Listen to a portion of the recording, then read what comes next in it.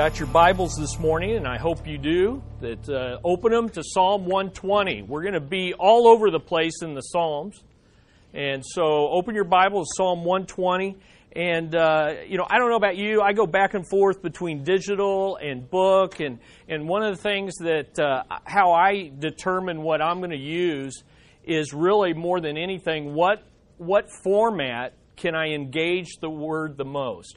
And you might use a different format here in class as we look up references than what you use at home to read devotionally. So, kind of think through that. Don't just think about convenience. Think about what format of the Word of God do I need to use in order to engage the best at this time, whether it's reading, whether it's studying, and then just pause and thank God that we live in a country where you have this kind of problem, that we have these different formats. So open your Bible, turn on your Bible. I don't know what you're doing with your Bible, but have it open as we look at the Psalms of Ascents. Now, 2 weeks ago, we introduced this study. It's Psalm 120 through 134. These 15 Psalms are going to take us further up and further in. And we're using that phrase from C.S. Lewis's great work, The Chronicles of Narnia, in the last book called The Last Battle. He says this, "I have come home at last. This is my real country. I belong here. This is the land I have been looking for all my life, though I never knew it till now. Come further up. Come further in." That really matches the songs of ascent. We said these were songs, they're written by various authors, Solomon, David, others. They were written at various times, but they were collected, and they were all given this title, Songs for the Going Ups, Songs for the Ascendings. And they were sung by believers in Israel as they traveled 3 times a year to the temple, Mount Zion, the place where God's glory dwells. And so literally, physically, they were always moving further up, further in towards the presence of God, towards the joy. It's a journey to joy. Why? Because when they arrive in Jerusalem, they were going to worship in God's presence with God's people in God's place. And that's where we're all headed. Even now, you and I are on a physical and spiritual journey. You walked here. You walked through life. We are headed towards the New Jerusalem, the second coming of Jesus. We're moving there physically, but we also want to be moving there spiritually. And so I hope that this series is going to challenge you in your walk, that you really do rise to a higher level, that you really do get closer in to Jesus Christ. Now, since we're talking about a journey, last week we looked at 7 turnouts on a road map. And we looked at the title, the theme, the time, the types, the topics, the travelers, all just an overview of these songs. A road map. So as you read through your reading plan. So I hope you grabbed a reading plan. They've been in the bulletin. I hope you have that. There's 2 reading plans there. And one that I would really suggest is you read one psalm a week, but you read it 5 times. So you're reading the psalm 5 times in that week. And so that next week, when we look at the first psalm, Psalm 120, you will have read that 5 times. They're short, they're easy to read. The other option is to just read one a day, 5 days a week, and you'll get through it 3 times by the time we're done with this series. But once you have your road map, and you've got all the scenic turnouts, you're ready to pull out your rough guide. Now I've got 3 of these. I think I got even a couple more. But whenever we would go on a missions campaign, I would grab the rough guide. So we got Amsterdam, Romania, Tanzania. And the reason you got the rough guide is you need travel tips. What do I need to see? What do I need to watch out for? What do I need to be careful of? These are tremendous. And to think you used to have to carry them around. You had to pack these things. And if you hit a couple countries in a trip, you'd have to have several of these. Now you just have them all on your phone. But what we're going to do today is look at a rough guide for your reading through the Psalms of Ascent. These are like a rough guide. They're going to be travel tips that as you read through these Psalms, I want you to look for these 5 things. take these 5 travel tips. As we study, we're going to keep bringing these along. Now, when we were in the Grand Tetons, the big travel tip was on all the signs everywhere you went. Be bear aware. I mean, that was everywhere. We've been there 2 other times. We never saw a single bear. This time we saw like 5 grizzlies, mother cub, all these different things. You had all these tips. Well, the best travel tip when it comes to being in bear country is this story that I always get a kick out of, and I reminded Gwen and Amber of this several times. 2 guys were hiking through the woods when they came across a hungry bear.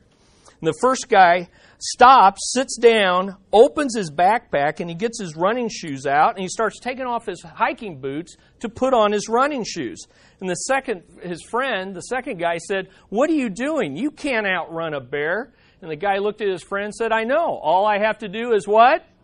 Outrun you." So I kept telling Amber and Gwen that. All I got to do is outrun you guys and I'll be fine. So that's kind of a bear tip for traveling in bear country. But we want to look at travel tips for the journey to joy. So let's look at these travel tips. And listen, these are not only relevant for reading through the Psalms of Ascent, but these are relevant for our journey in life. As I thought through what's going through in our country, I don't want us to leave the news outside these walls. We need to bring the news into our thinking as Christians. And let me tell you, these 5 tips will help you. As you don't get all caught up in the anger, don't get caught up in the fear, don't get caught up in the discouragement. Instead, use these travel tips daily in your life. So let's look at travel tip number 1, and here it is. Stay focused on Jesus Christ. Stay focused on Jesus Christ. Easier said than done. So what do? Keep your eye on the prize. Keep your eye on the prize, because in a very real sense, Jesus Christ is who we're journeying toward. That's the one we're headed. That's the prize, is Jesus Christ. I'll never forget the last time that Billy Graham will ever speak in Kansas City. He was at Arrowhead Stadium, and I forget how many years ago this was, but it wasn't that long ago. And as he spoke, his body is racked by Parkinson's. He could barely get up there. He could barely really speak at all, and he couldn't stay there very long. But as he got up there, and even though we were far away, you could see the shock of white hair, and he got up there, and it's almost like he pulled himself up and transformed into this powerful person, and he uttered these words, and I'll never forget it. And it's really about all he said. It's about all he could say. And he simply said this: Jesus is the future. Jesus is the future. That's who we're journeying toward. That's the eye that we need to keep our eye on, that prize. Turn your Bibles to Philippians 3. Philippians chapter 3. Paul really sums this up. Stay focused on Jesus Christ. In Philippians chapter 3, verses 13 through 14, here's what he says: "Brethren, I do not regard myself as laying hold of it yet, but one thing I do, forgetting what lies behind and reaching forward to what lies ahead. Further up, further in, I press on toward the prize of the upward call of God in Christ Jesus." Now, what is the prize? Well, he tells us in what comes before and after. So move back to verse 7. Let's look at verse 7, chapter 3, verse 7. "But whatever things were gained to me, those things I count as loss for the sake of Christ. More than that, I count all things to be loss in view of the surpassing value of knowing Christ Jesus my Lord." That's the prize. That's what we need to stay focused on. "For whom I have suffered the loss of all things and count them but rubbish," excrement.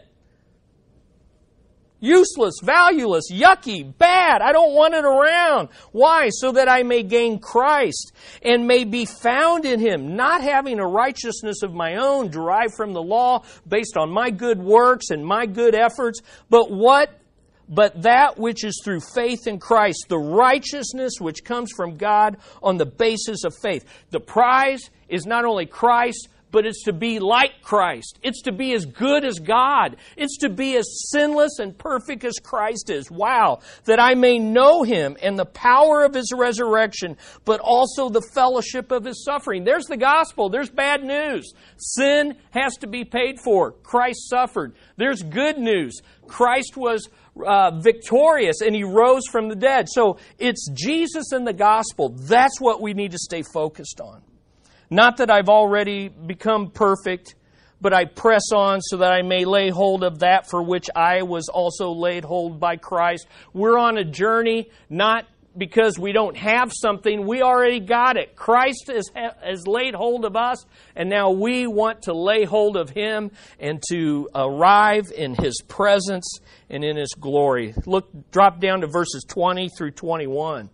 Important for the days of our nation right now. Our citizenship is in heaven, from which we also eagerly wait for a Savior, the Lord Jesus Christ, who will transform the body of our humble state into conformity with the body of His glory, by the exertion of the power that He has even to subject all things to Himself. Hey, we're headed to a time where our powerful God, we're going to be in His presence. Everything's going to be submitted to Him. There's no ambushes. There's no prejudice. There's none of this division and strife and loss of life and anger and hurt and disease and death. Isn't that glorious?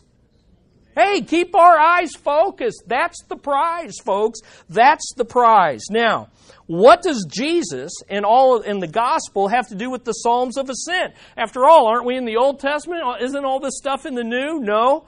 There's much more. Jesus has much more to do with these songs than what you might think. First of all, in John 5:39, here's what Jesus said. You search the Scriptures because you think that in them you have eternal life, and it is they that bear witness about me. The Bible scholars of the time were rejecting Christ, and He's like, look, you guys think you know this book, but everything in this book points to me, and you're rejecting me. You know what? We can get pretty smug with that, can't we? But have you ever read the Bible and then never even thought about Jesus? You know, I charted the whole book of Galatians one time. And after I was done with my 8.5, 11 chart, I mean, it was awesome. And then, and when you chart a book like that, you got to read. So I had read Galatians numerous times as I got ready to teach to these teens in Dallas. And suddenly I looked at the chart, and Jesus wasn't on the chart. And yet, in the book of Galatians, Paul can't barely write a verse, a sentence, without mentioning Jesus. So, you know, I did Jesus a favor. I added him to my chart.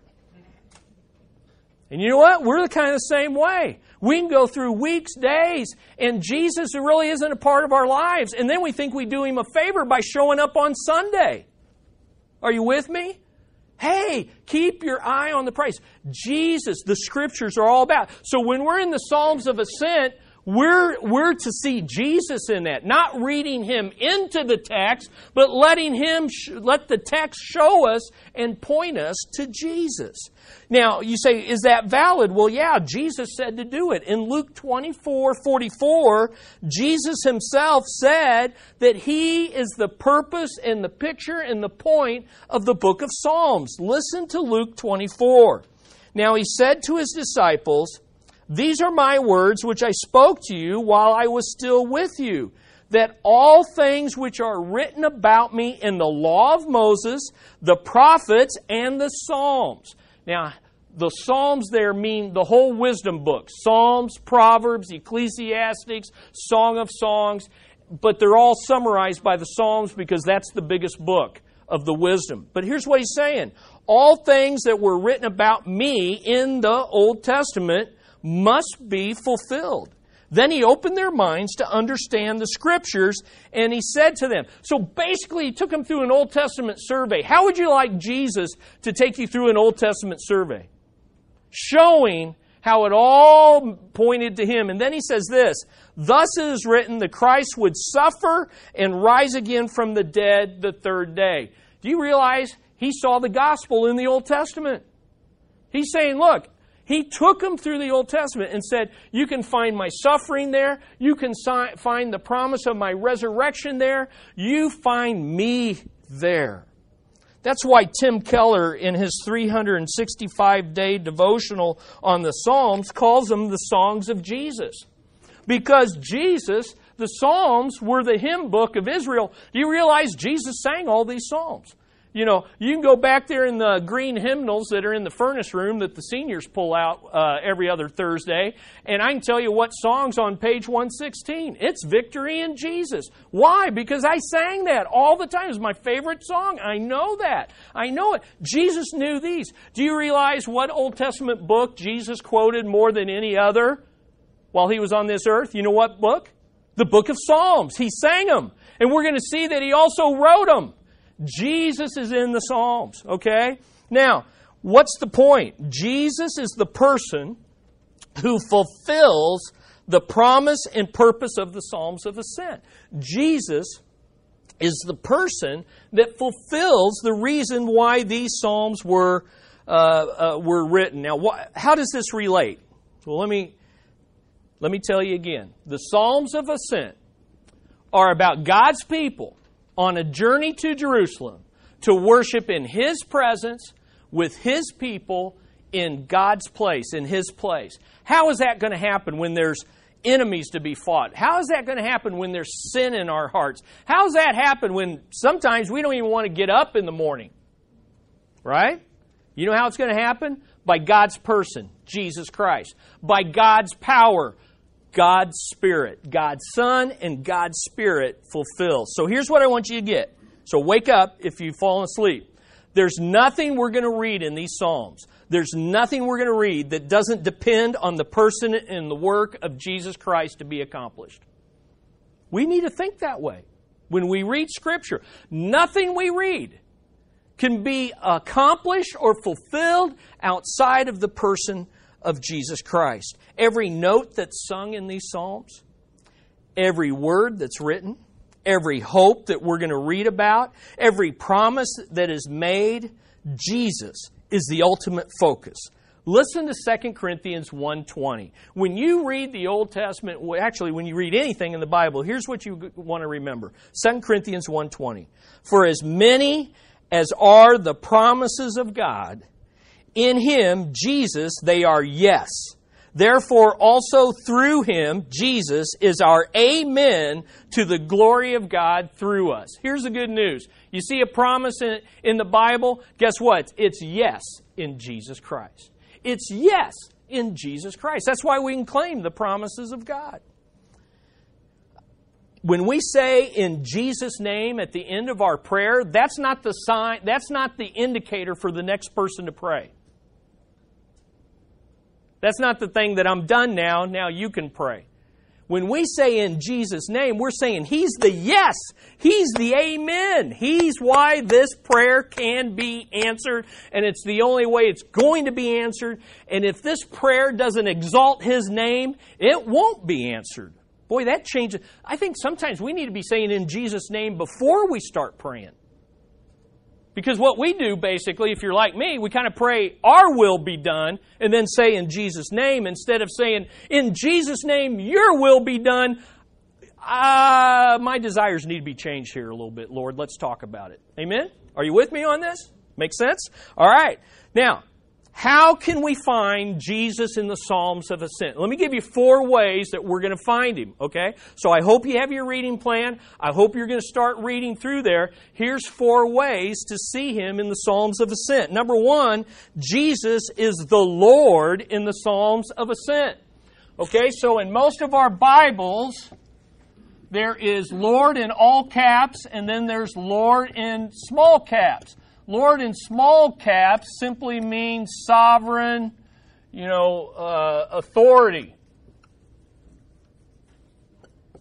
But Lord in all caps is God's special name, Yahweh. I am, how's it go? I am who I am. The great I am. The great I am. The promise keeper. The ever-present Redeemer. But here's what you want to understand, and you ought to know this if you've been in our class for some time.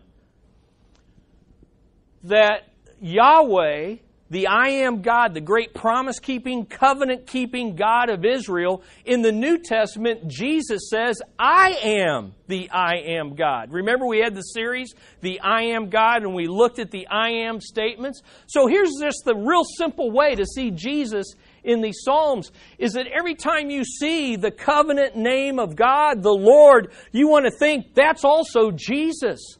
And you want to think that's also the Spirit of God. It's the Father of God, the Son of God, the Spirit of God. They're all the I am God. One God, three persons. Jesus is there. Okay? So sometimes we read the Psalms and we think, well, that's really nice back then. Great poetry. Don't understand half of it. Not sure what's going on. But it makes me feel good just reading it. And we need to instead be thinking, that's my Jesus.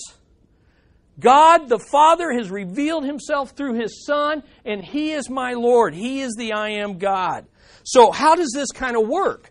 Well, in these 15 songs, first of all, the Lord is referenced, referred to, identified, exalted in every one of these psalms. In fact, you can't read past verse 3 in any of these psalms. Maybe one you have to get to verse 4 before you see the Lord. Okay, so let's look at our Bibles and let's just kind of think about this. I wish we could just have the time to read through these slowly, because if you'll just read the first couple verses of all 15 of these psalms this afternoon, you're going to get your socks blessed off as you see what the Lord is doing and you realize that's my Jesus. Amen? Now let's just look at it. Psalm 120. In my trouble I cried to the Lord, and He answered me. Deliver my soul, O Lord, from lying lips, from deceitful tongue. Can't you just hear the calling out of that? Aren't you glad we can call to Him? Look at 121, Psalm 121. I will lift my eyes up to the mountains. From where shall my help come? My help comes from the Lord, who made heaven and earth. That's my Jesus. Amen? Isn't that cool? Look at Psalm 122. I was glad when they said to me, let us go to the house of the Lord, because we're going to exalt Jesus. Now, that's not what they meant then. They were looking forward to His coming. But we're here on the other side, and we're looking back, and we know that the Lord has made His temple to be Jesus Christ. And that's who we come to see this morning. I hope you were glad to come this morning. Psalm 123, you got to make it down to verse 2. And he says, look, behold, as the eyes of a servant look to the hand of their master, as the eyes of a maid to the hand of her mistress, so our eyes look to the Lord our God until He is gracious. We look, we wait. We see Jesus. We keep our eye on the prize. Psalm 124, had it not been the Lord who was on our side, let Israel say now, had it not been the Lord who was on our side when men rose up against us, then they would have swallowed us alive. Their anger would have kindled us and burned us. I couldn't have done it unless the Lord had been on our side. Look at Psalm 125. Those who trust in the Lord are as Mount Zion, which cannot be moved, but abides forever. Drop down to Psalm 120. He's in 126, 127. Unless the Lord builds the house, they labor in vain who build it. Unless the Lord guards the city, the watchman keeps awake in vain. Look, 28, he's in 128, he's in 129, get down to 130. Out of the depths I cried to you, O Lord. Lord, hear my voice. Let your ears be attentive to the voice of my supplications. If you, Lord, should mark iniquities, now there's O Lord in small letters. So you got two different names for God. Covenant-keeping God, and then the authoritative judge. And basically saying, if you weren't both God, I'd be in big trouble. If you, as a covenant-keeping, redeeming God, didn't forgive me of my sin, I'd have to face you in your sovereignty and your holiness, and boy, I'd be in big trouble. Jesus is our mediator Man, we just keep going down through here. And then you get down to the last psalm, Psalm 134, and the name of the Lord is exalted 5 times in 3 verses. Why? Because the journey to joy has reached its climax. You're now in the presence of Jesus Christ, worshiping Him. And again, they were looking forward to the coming of Messiah. They didn't know He was going to be a carpenter's son. But they knew He was going to come. Why? Because the Lord keeps His promises. But we're on the other side of the cross. So we're looking back and we can know, that's my Jesus. That's my Jesus.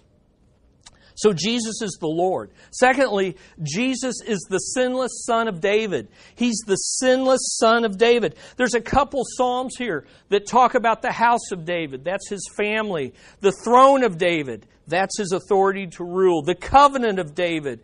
And whenever you see David in these Psalms, you want to think, ultimately, the great Son of David is Jesus Christ. He's the sinless Son of David. And so, look at Psalm 132. Look at Psalm 132 and let's look at verse 10.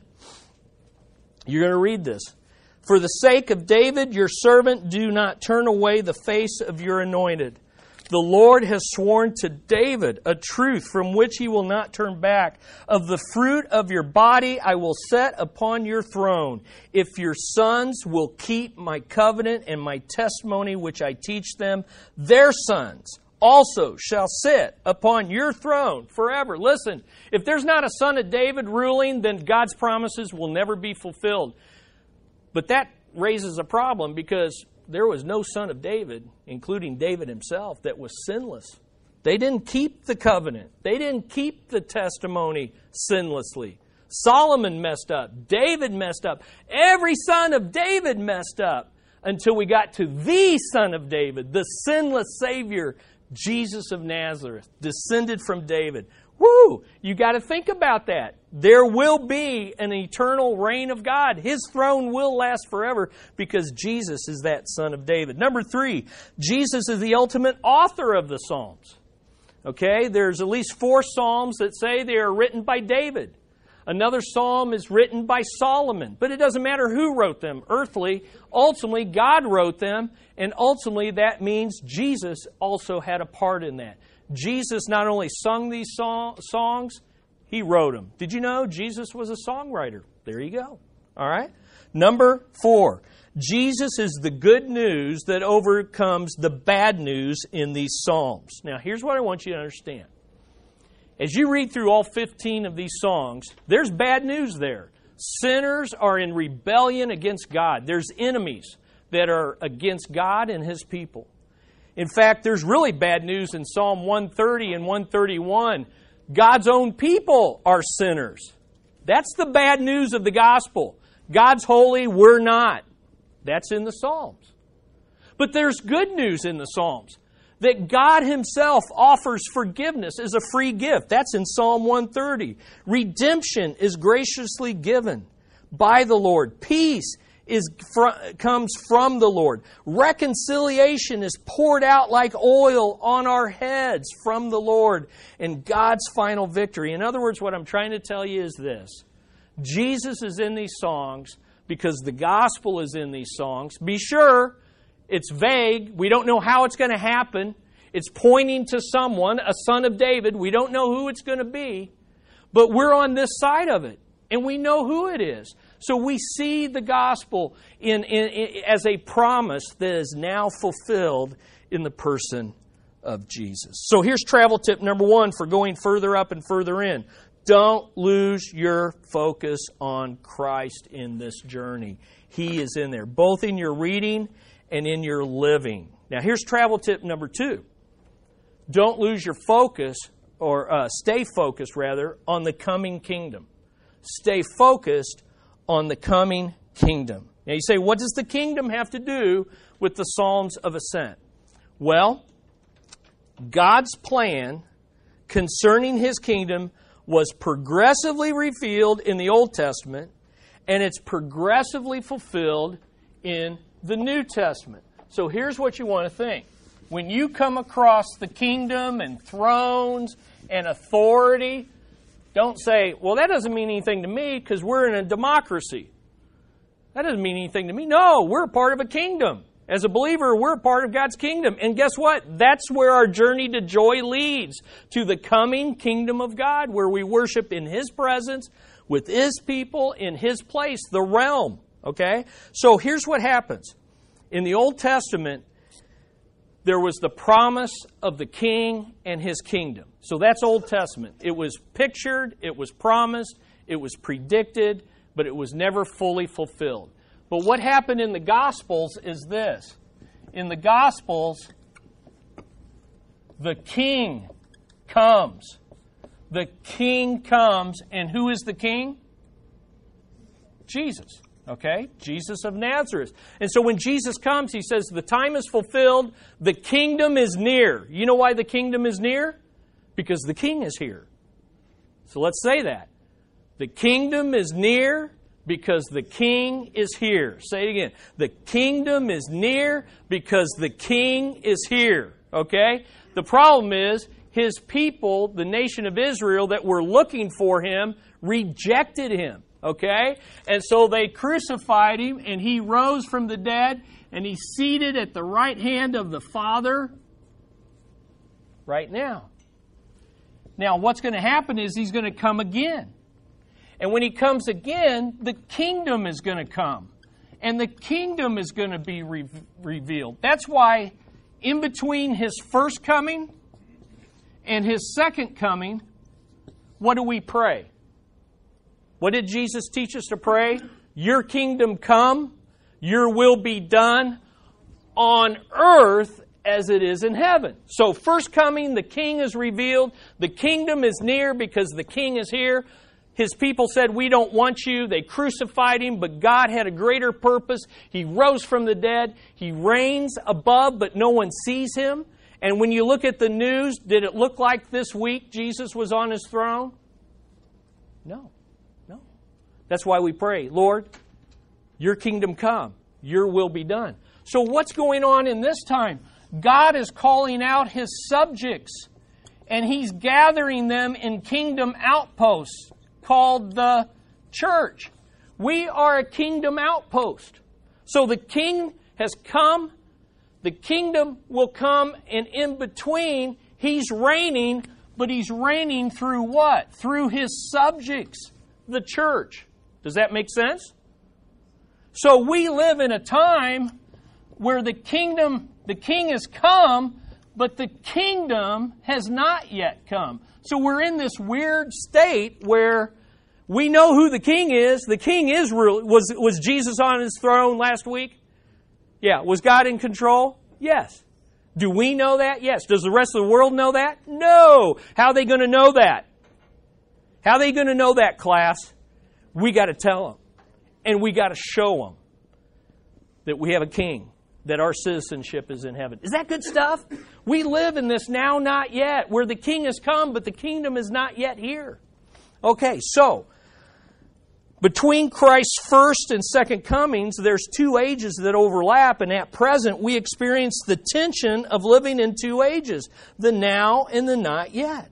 So on this journey to joy, we can have joy last week when the rest of the world's wringing its hand, or the rest of our country at least, is wringing its hands saying, what are we going to do? And some people say, well, we're going to grab a gun and we're going to kill people. And others say, we're going to grab a gun and defend ourselves. And I ask you, what did you say this past week? What did you say on your status update? What did you say in your tweets? What did you say to your coworkers? Are we silent or do we sound just like them? Are you with me? Because you know what? If you're living this, if you're one of the subjects of Jesus, we ought to be thinking different. We ought to be acting different. We ought to be reacting different. Not perfectly, but different. Amen? We shouldn't be escalating problems. We should be offering gospel solutions. Amen? All right, there you go. That's what's going on. Now, this kingdom perspective will help us persevere on our journey through joy. So as you read through these Psalms, these guys, listen, they had the same problems we do.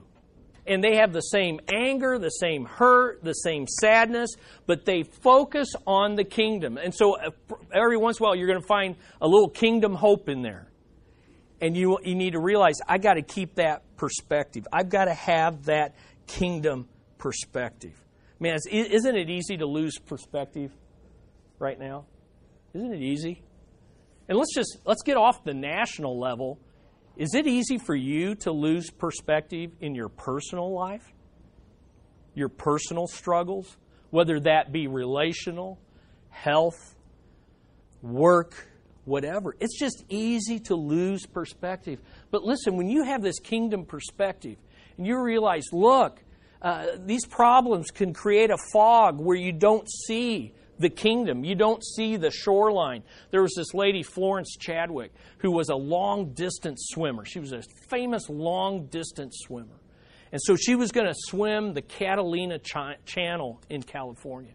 And so she had swam, I'm not sure, for 15 hours. All I know is she was swimming longer than we were going to be driving to Colorado.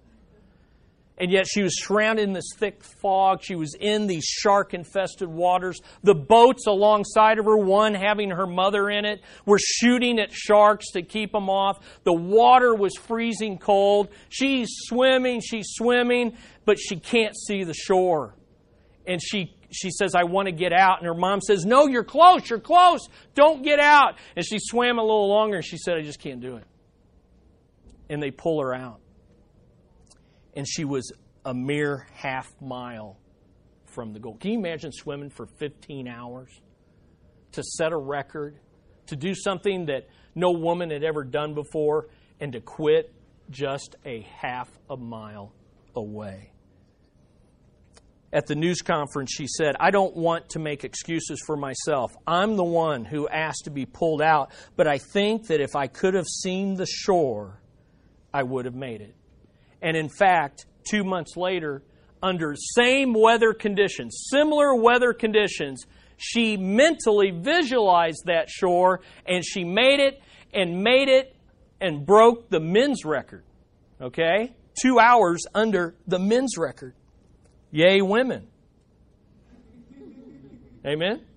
Yay, women. We got it. That's good. Now, here's the point. There's plenty of fog in our lives, okay? We've got plenty of reasons to not see the shore, and we're getting more every day, right? So what do we got to do? We got to not mentally crank ourselves up like Florence did. We've got the Word of God. We've got the risen King. We know this kingdom's coming, amen? And here's what Paul says. Listen, Paul gathered new believers. Think about this. Paul would gather his new believers after they were saved, gathered in a church. And here's the encouraging message he would give them. Acts 14:22. Paul strengthened the souls of the disciples, encouraging them to continue in the faith with these words. Through many tribulations, we must enter the kingdom. Now, isn't that great? I want to encourage you before I take off. I know you're just this little gathered kingdom outpost in the mighty Roman Empire, but I got good news for you. Man, you got a lot of trouble ahead of you. You got tests, you got pressures, we got to go through a lot of these, but you got to go through them to get to the kingdom. All right? So, listen, these are songs. So, what next week? Psalm 120. There is nothing but problems in Psalm 120. Because that's pretty much where we start, isn't it?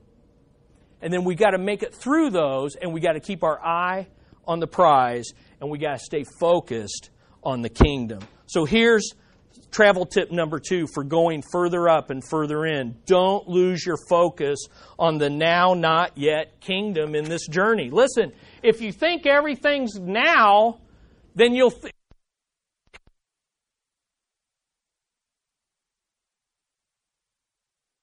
through one of them. But if you forget the not yet, you'll think it's all trouble and there's no triumph. All right? So you got to stay focused on that. Okay, travel tip number 3. Stay focused on future grace. Stay focused on future grace. Now, what do I mean by that? Here's the definition of future grace. Might be a concept or a phrase you haven't heard before, but I'll show it to you right from the Psalms of Ascent. Future grace is trusting God to give us the desire and power to do His will in the future as we claim His promises in the present. Future grace is putting the kingdom focus into action. Okay, right now I've got trials and I want to give up. So I'm going to place my faith in God's promises in my present troubles. I'm going to look forward to how He's going to answer my prayers, how He's going to deliver me out of my problems in the future by faith. Does that make sense? Future grace is trusting God's promises in the dark, in the storm, in the valleys, and choosing to persevere by faith in Him and His promises. So you're saying, look, everything around me says give up, but I'm going to look towards God's promises and I'm going to expect Him to come through in the future. In his book, Future Grace, pastor and author John Piper says, many men and women attempt to walk upright out of gratitude for what Christ did in the past, but Piper encourages believers to look ahead to the grace that God provides for us day by day, moment by moment, putting faith in action by laying hold of God's promises and looking towards the future. Do you see the difference? Look, Christ has done something for us in the past. We should be thankful. But He has promised to do and deliver us in the future, so we should be trusting. I think a lot of times we present the Christian life all in the past tense. We're just always looking back and saying, well, that was nice, I'm forgiven, but now I just struggle through sin all the time. Well, you are forgiven. Be grateful. But in that forgiveness, you were given power to be delivered. So trust Him in His promises. We're thankful for past grace, but we ought to be confident in future grace. So what does future grace have to do with the Psalms of Ascents? Well, look at it in your notes. When we speak of faith and future grace, we mean being satisfied with all that God promises to be for us in Christ when we need it. Now, I can't take you through all of these, but I have them listed. Psalm 120 begins with future grace, because in Psalm 120, next week we're going to see there's nothing but problems. And he says, you know what? God has answered prayers of mine in the past, so I'm thankful. But because He answered in the past, I'm going to look to my present problem and I'm going to expect future grace. I'm going to expect God to deliver me in the future. So I look to the past, but I turn and I face the future by faith. Psalm 121 is filled with the promise of future grace. In Psalm 121, at least 6 times the psalmist sings, God will do this, God will do that, God will, God will, God will. Is he cocky? No. He's humble and faith. He's got faith. He's saying, look, these are God's promises. He's going to do it. Psalm 123 is filled with waiting on God. And it says basically, I'm going to quiet my soul and I'm going to wait on God until He comes through. That's future grace. That's faith in future grace. Man, these Psalms are full of it, and we'll highlight those as we go through. So here's travel tip number 3 for going further up and further in. Don't lose your focus on future grace. Claim these promises. They're all yes in Jesus. The kingdom is coming. So hey, be confident. Be obedient. Don't give up. Tip number 4, stay focused on God's providence. Stay focused on God's providence. You say, what is providence besides a city in Rhode Island? What is providence? Providence is the comforting truth that as the creator of all things, God is all-powerful and always present to work all things together for His glory and our good. That's providence. See, last week and in the weeks ahead, in the years ahead, God's providence is going to become more important to God's people. Because as our nation disintegrates, as the world slips into anarchy, which, by the way, is all predicted in Scripture. So we shouldn't be, well, no, praise God. God's keeping His word. God's providence is going to become more important. People are going to want to know, is there God and is He in charge? And we're going to be able to say, here's some comfort. The Creator of all things is all-powerful and always present to work all things together for His glory and our good. Ephesians 1:11, God works all things according to the counsel of His will. Romans 8:28, Paul is simply applying God's providence to our problems when he says, we know that God causes all things to work together for good to those who love Him and those who are called according to His purposes. Maybe the best way here's how I think of God's providence. God is large and in charge, and He cares enough to do what will bring Him the greatest glory, us as His people the greatest good, and that which will bring the greatest number of people to Himself. Isn't that good? That's comforting. Okay, that's comforting. Now, what does this have to do with the Psalms of Ascent? God's providence in the Psalms of Ascent reminds us that our Creator is in complete charge of His world. His hand may be hidden, but His rule is absolute, and He's always at work. So in 3 of these Psalms, the beginning, the middle, and at the end, there's this phrase, the Lord, well, He's gone off the thing, but the Lord who made heaven and earth. He's the Creator. He's in charge. When you see the Lord made heaven and earth, it's linked in Psalm 121 and 124 with our help. My help comes from the Lord who made heaven and earth. Our help is in the name of the Lord who made heaven and earth. What he's saying is, look, we've got our helper is the God that made all this.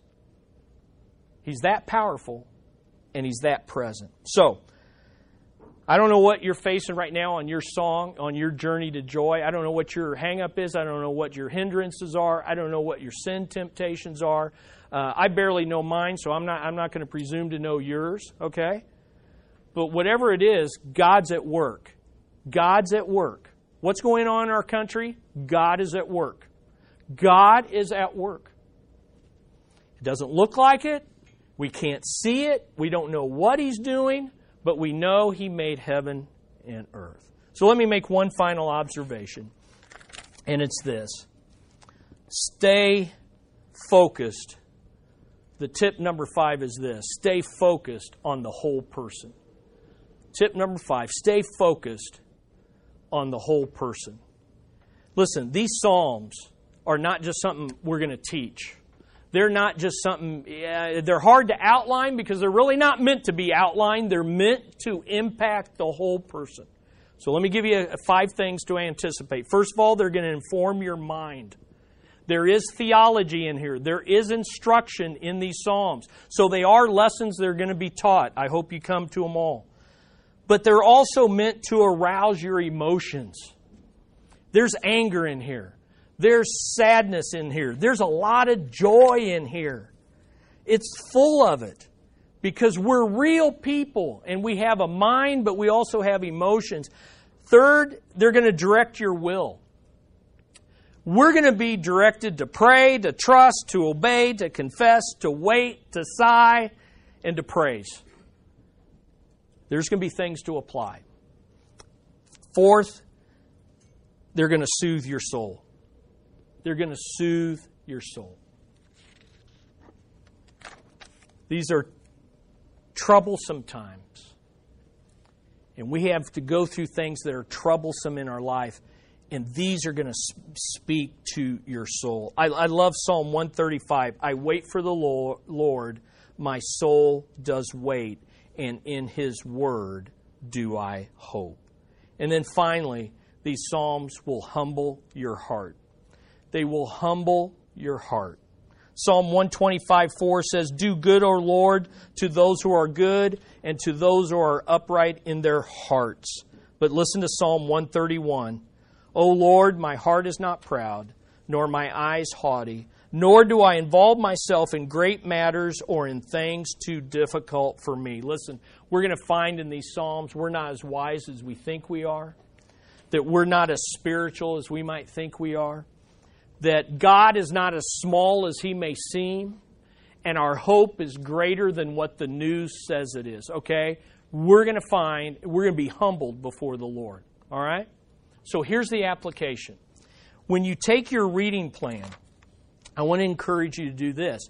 Those of you that take the plan where you read the same psalm 5 times in a week, take these 5 travel tips and examine that psalm from each of these travel tips. So you see what I'm saying? So read the psalm the first day looking for Jesus. In the second day, look for the kingdom. May not be in every song, I get that. Third, look for future grace. All right? So take these travel tips and let them become a guide to you. Use your rough guide. These are the travel tips. Use them as you read through the Psalms. And so next week what we're going to do is we're going to start going through them step by step, further up, further in. Are you ready? But these travel tips apply to our daily lives. So let's pray. Father, wow, crazy times right now. And the pressure is only going to get greater on us as your people. So as we go further up and further in, Lord, I pray that these things will not stay on a page and go to the trash or even go in our Bible and just not be looked at. But Lord, these travel tips are what we need tomorrow in the workplace. And they certainly are what we need as we read and study through these Psalms. So Father, I pray for each person here. And I pray that we will anticipate future grace as we read. Some of us may think, I can't keep up with a reading plan. Some of us may be discouraged in studying God's Word. But Lord, we're going to anticipate, claim your promises, and look towards faith to read, to study, and obey. And Lord, at the end of it, there's joy, and it's all going to be focused on you. So I pray each heart is encouraged today. In Jesus' name, amen.